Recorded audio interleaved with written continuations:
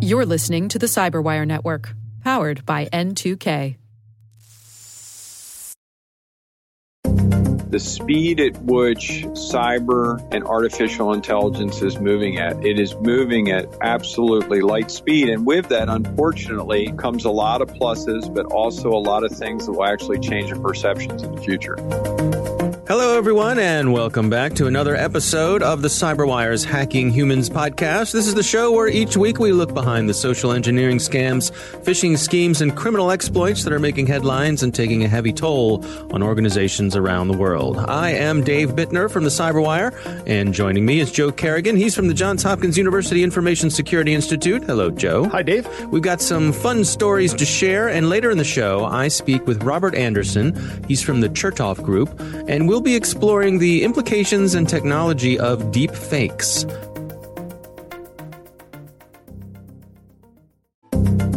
And we are back. Joe, you're going to start things off this week. What do you got for us? Well, Dave, to keep things in a light and cheery mood, I've got another kidnapping scam. I can always count on you Right. to keep it chipper. So there was a public safety advisory, actually, that came out as a broadcast email to JHU faculty, students, and staff. Oh, where you work? Exactly. At Hopkins, okay. It's a warning about a scam for foreign students, and it's another kidnapping scam, but it's a little more clever than the ones that we covered before, where there's just a phone call and somebody screaming in the background. Right. We have your daughter. So it's as horrific as that is on its own. Right. This is not nearly as horrific, but I mean, it's still terrible. Yeah. But it's a little more creative, and it's kind of a complex scam too. So here's how this scam works. Let's say you're a student from a foreign country. Let's use Wakanda, for example. Well, even I just watched Black Panther, so very good. I've got that Love in it. my mind. Finally got around to seeing that movie. And you get a phone call from somebody pretending to be from the Wakanda embassy or a consulate, and they're saying that you've been involved in a crime back in Wakanda. Oh. Right? And they demand your cooperation because they're conducting an investigation. Okay. And they tell you, go into hiding and await instructions. In addition, they say, don't contact your family, don't contact any friends, and don't contact law enforcement because you're in deep trouble, mister. And you're in a foreign country. You're in a foreign country. A foreign land. Right. Okay. And back home, you're in trouble. You got something going on, and you better stay out of sight. Right. Lay low. Right. So if the Wakandan student follows these instructions, Yeah. it effectively ensures that they will not contact their family or their friends. And that's when they make the phone call to the student's parents back in Wakanda. Oh. Right. So they call the parents and they say, hey, we've kidnapped your student. Give us some money. So what do you do if you're a parent? Right. And your student is overseas or far away. You try to contact him, but he doesn't respond. He or she doesn't respond because they've been told, lay low because you're in trouble. Right. Don't answer your phone. Oh, my. Right. So we've had a couple of students targeted with this at JHU. Wow. And the advice from the university, and this is something I learned yesterday, is that if the FBI has actually set up a task force called the Virtual Kidnapping Scam Task Force. Wow. And they have an 800 number here. It's 1-800-225-5324. Okay. That's the number you call for virtual kidnapping scams. So this is such a problem that the FBI has set up a task force and an 800 number to call and report them. Also, if you're not comfortable contacting the FBI, you can contact your institution's International Students Office or your institution's security force because they're targeting university students. And the way they're doing this is they're going after open source information. So it's open source intelligence collection. Mm-hmm. And they're going to places like Facebook or WeChat, which is a big social media company in China. Right. And they build a profile. They know where you go to school. They know what your major is. They know your friends that are maybe at home in Wakanda or maybe here in the U.S. They know all the stuff about you. And then, of course, they know who your parents are. Mm-hmm. So it's through the open source intelligence collection process, which is the very beginning of just about all these social engineering attacks. Right. They have built a dossier on somebody that they're going to target. It makes the calls much more plausible to the point of believability. Wow. How do we get the word out to the students? What can you do? Well, of course, there's this podcast, Dave, and everybody should listen to this podcast, right? Right, of course. How silly of me. Tell your friends, right? Tell your friends about this podcast. The best thing, if you love your family, right? you will tell them. That's right. Okay. Now we sound like the kidnapping scammers. Yeah, right. All right, go on. First off, yes, tell your family about it because nothing will prevent you from becoming the victim of a scam better than knowing the anatomy of a scam. When you see this kind of thing happening, the first thing in your head is, oh, this is a scam, right? Like we say, inoculation. Inoculation, exactly. Right. And that's kind of the mission of this podcast, as we say every week. Give your parents contact information of your friends, a roommate, or other people they can contact if they're trying to reach you. So your parents would be able to validate that you're safe through one of your friends here. And finally, they say that your family members can contact the International Affairs Office of the university, whichever university you're attending. It's an interesting scam, I think. I would like to know what the rate of success is with this, but unfortunately, it's very hard to get those metrics, isn't it? Sure. It's got almost like an elegance to it. I hate to speak highly of people like this, right? But it's got this elegance to it that's admirable. Well, I wonder too if there's any component to this where if my family is in a situation where I can send my child overseas to study, right? Does that make it more likely that I've attained a certain level of affluence? Yes. And so I have the disposable income to spend on this sort of ransom. Yes. That I can get to quickly. Yes. Yeah, chances are that's the case, because if you can afford to send your kid to a United States school from a foreign country, then chances are that you do have disposable income in that country. Of course, everyone in Wakanda is loaded because they have lots of natural resources. That's right. So, they have vibranium. That's right. And tons of it. Yeah. All right. Well, it's a good story, Joe. Beware. Spread the word. My story this week, Joe, I have to ask you, do you have any robots in your house or at work? Any robots? I have a robot kit that I used for my master's research project. Okay. But it's not assembled right now. Okay. So you have a non-functioning robot. Correct. Nearby. I built robots. Okay. Well, in my house, I have a robot vacuum cleaner. Okay. And my kids have named him DJ Roomba. And because he looks like a record. He does. And he goes around and he does his work and he never complains. And one thing I realized, he's been in our house probably about a year or so. And I realized that I actually have great affection for this little device. Really? I do. And I'm not sure why. He goes around and he does his work. He doesn't cause any trouble. But what I've noticed is like every now and then he'll get stuck. There's one place in the kitchen where he can sort of get himself jammed underneath the kitchen counter. And you walk up to it like a stuck kitten and you go, oh. Exactly what I do. I go, oh no, DJ Roomba, what? Oh, let me help you out. And I pull him out and either I take him back to his little charging station or whatever, So somehow I have assigned a personality to the Roomba. Yeah. And to the point where I think I'm actually going to go out and buy some googly eyes and stick them to the top of him so that he can take it all the way, right? Because he can look like Mr. Trash Wheel. Yeah. So he does a similar job. The reason I bring this up is there was an interview on techtarget.com. This is from Michael Heller, and he interviewed a woman named Brittany Straith-Postnikoff, and she studies robot social engineering. And he interviewed her at the 2018 Black Hat Conference. And she's been studying our relationship to robots and how they could be used for social engineering. And it's really a fascinating article. On the one hand, we tend to assign robots personalities like this. We have affection for them. We want them to be more human than perhaps they are. Right. This notion of an automated device in our homes. We think about like R2-D2 and C-3PO. And right. Although I guess you could think about the Terminator or Cylons as well. But the Cylons were just misunderstood. Yeah, they want to be our friends and we want them to be our friends. Right. And this article talks about how people often see robots as authority figures. If a robot tells you to do something, chances are you're going to do it, or you're going to at least consider it because you think, well, the robot's a computer. It must know what it's doing, or what, if it's giving me an instruction, it's for a reason. And so we give a certain amount of deference to the robot. But the one thing that really caught my attention in this interview was the researcher. She was saying that she uses these robots for social engineering attacks, basically for pen testing.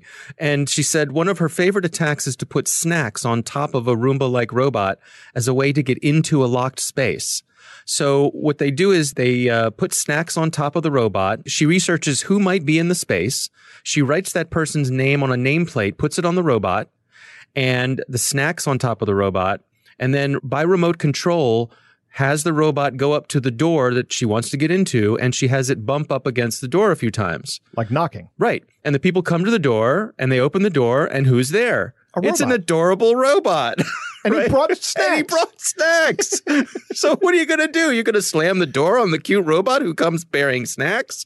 No, you're going to let that robot in because that robot is adorable. And he's equipped with cameras and listening devices. Exactly. Exactly. So this is called piggybacking robots. There's another researcher who's actually done some work on this.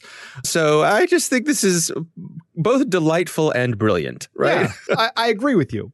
I'm troubled by one thing is that people will take orders from robots. I think there's room for some human supremacy here when it comes to dealing with robots. Yeah, I think so. Yeah. They take orders from us, not the other way around. I see. All right. Well, maybe in your house. But yeah, so it's a fun article. Do check it out. And there's some interesting things in there. I hadn't really thought about this notion of, what do you do when there's a robot at your door? Well, of course you invite it in because it's adorable. Right. I guess as long as it doesn't look like the Terminator. Yeah. In which case you close the door and run away and go out the back door. So check it out. We'll have a link to the article in the show notes. All right, Joe, it's time for our catch of the day. And our catch of the day this week was sent in by a listener. This was sent in from Dr. Scott. He is a devout listener to the Cyberwire and Hacking Humans, and he got this in his email today, and he thought he would send it on to us. This is an email that pretends to be from American Express and has the American Express logo. Everything looks legitimate, and here's what the message says. We're reaching out about a partial upgrade on our online service platform, and we feel the need to reevaluate card members' profile. Your profile failed to pass our integrity check at the moment of evaluation. However, just to be safe, we declined access to your account and request that you confirm with us what we have on file for you. Uh-oh.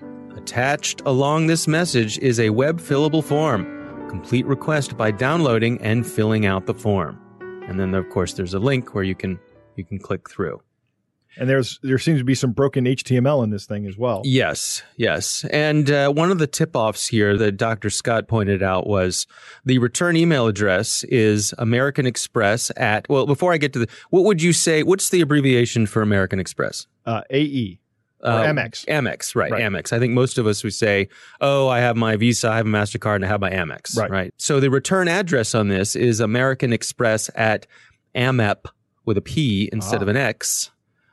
.com. That's interesting. I think American Express should look into acquiring control of the AMEP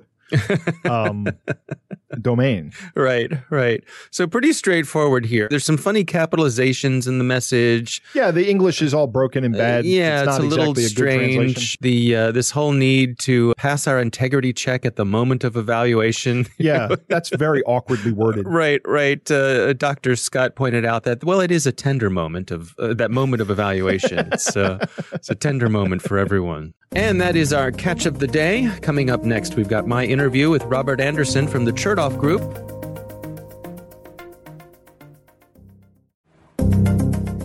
Joe, we are back. I recently spoke to Robert Anderson. He is a former national security executive.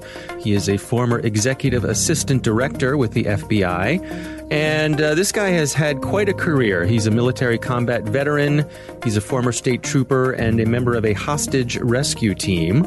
In 2012, in fact, he was awarded the Meritorious Presidential Rank Award by President Obama. That is an award given to government senior executives. It is the highest award for leadership. So this guy had quite a resume here. These days, he works at the Chertoff Group, and that's a security organization that was founded by the former U.S. Director of Homeland Security, Michael Chertoff. And the focus of our conversation was on deep fakes. So here's my conversation with Robert Anderson.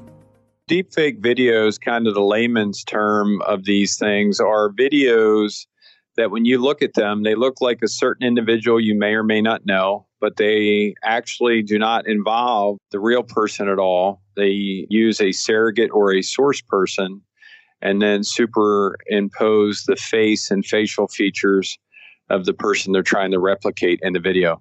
Now, I think for a number of years now, we've been accustomed to the notion that, folks who do Hollywood special effects, they've been able to do this sort of thing. We've seen, TV commercials with celebrities who may have passed away and things like that. But what we're talking about here is a much easier way to come at this. Absolutely, much easier way. And for the main part is you don't even need a real subject, just somebody to mimic that individual. And then through the advancements of machine learning and artificial intelligence, they can then transpose a very lifelike, and anymore it's getting very hard to tell them real videos from fake videos, and using that individual's face, deliver a message either to the private sector, the government, or the military that looks believable.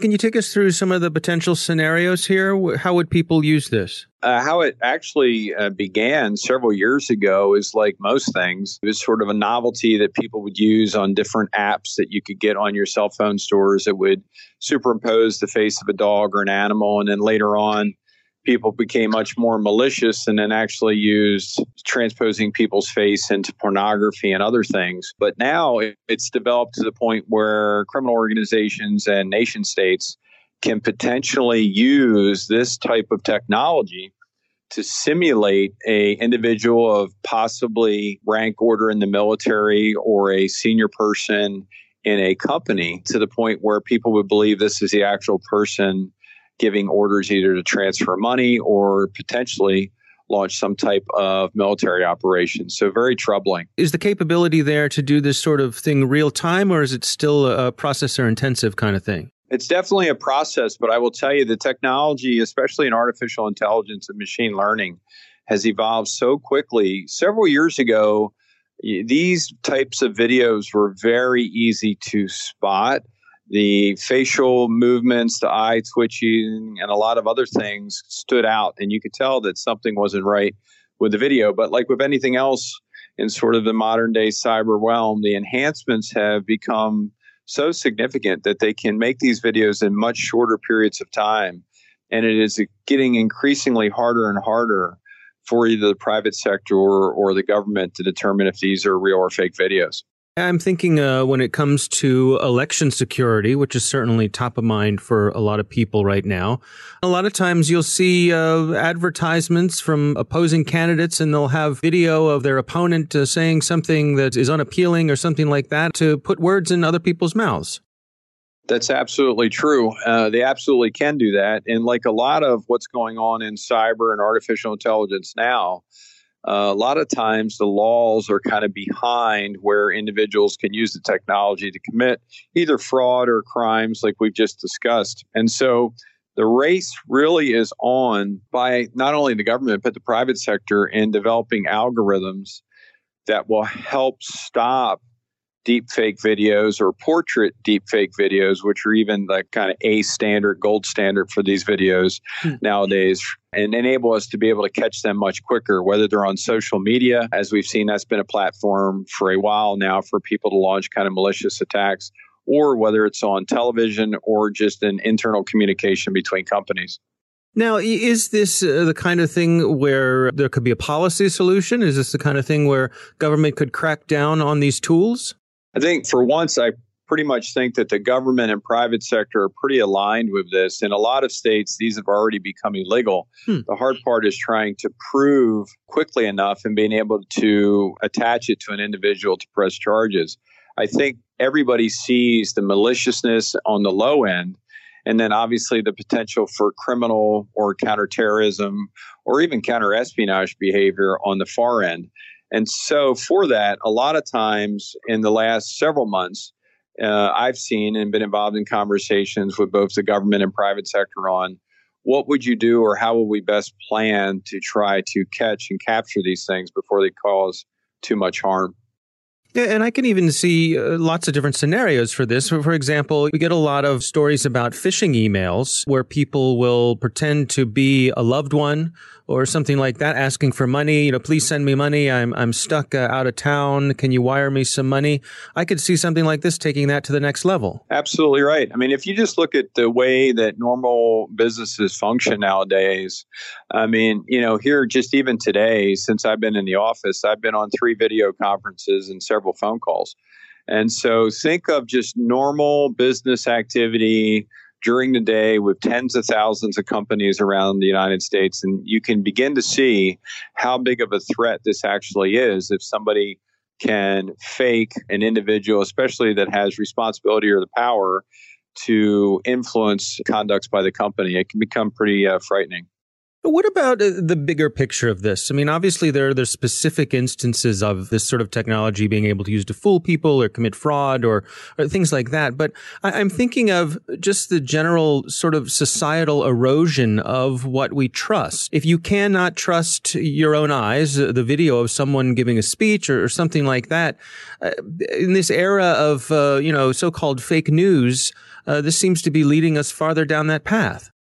It absolutely does. And I think the one thing that it really should impress upon everybody is the speed at which cyber and artificial intelligence is moving at. It is moving at absolutely light speed. And with that, unfortunately, comes a lot of pluses, but also a lot of things that will actually change our perceptions in the future. Do you suppose we might see some way to verify that a piece of video footage or audio is legitimate, some sort of chain of custody, if you will? I can see that absolutely happening in the future. And whether it's like, nowadays when you click on your different internet search engines, it'll tell you if the site you're clicking on is a valid site and it's safe for you to click on it. I can see the same thing very rapidly moving to video type technology, especially because of the threat of deepfake videos. So what's your advice to folks out there who are having to deal with this sort of thing? I mean, is this something that should be on everyone's radar? How should we be protecting ourselves as consumers going about our day-to-day lives? I think it's a great question. I think the biggest thing is if you see something or hear something that sounds not quite right, or it doesn't sound like that is something that you've seen that individual say or do before, I think you should stop and question it. And if you can in any way, make inquiries to see if that individual actually made that phone call, made that video conference, or, check on social media sites to see if other people are questioning the same thing. It's no different than how several years ago when a lot of cyber actors would get CFOs of company to transfer money posing as a CEO, a simple phone call could alleviate that from that organization, even though the email was very convincing. I think the same type of kind of immediate action plan should be formed around deepfake videos.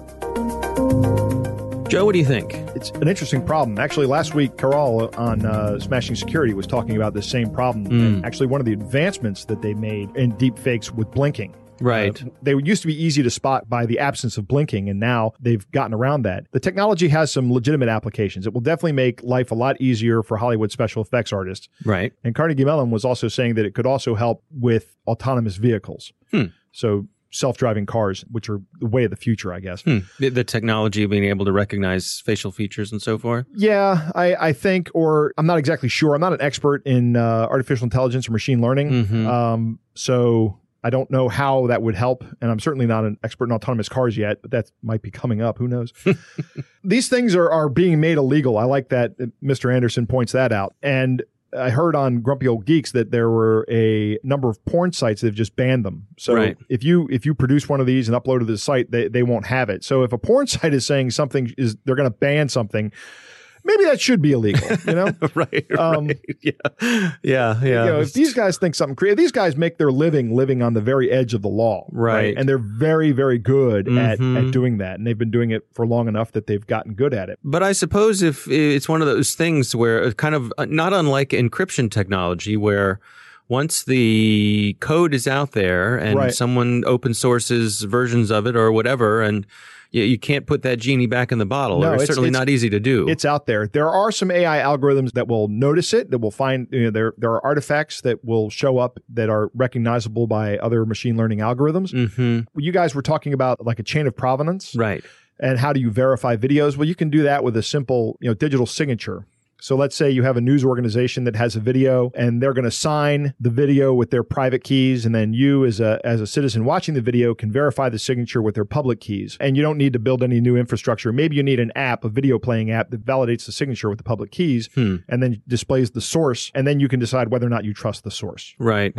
Seems complicated. But we're already doing that with email. Yeah, so I guess. It already exists. But you have that extra layer of the people who are presenting the newscast. Today the president of XYZ Corporation said such and such. So do you trust that news organization with the chain of provenance of the video that they're showing you? Correct. Yeah, that's the question that you have to decide. Do you trust any news organization to be honest with you and not trying to be manipulative? Right. And, no, it's messy. Yeah. It is messy. It's a big mess, Dave. Thanks to the Johns Hopkins University Information Security Institute for their participation. You can learn more about them at isi.jhu.edu. The Hacking Humans podcast is proudly produced in Maryland at the startup studios of Data Tribe, where they're co-building the next generation of cybersecurity teams and technology. Our coordinating producer is Jennifer Iben. Our editor is John Petrick. Technical editor is Chris Russell. Executive editor is Peter Kilpie. I'm Dave Bittner. And I'm Joe Kerrigan. Thanks for listening.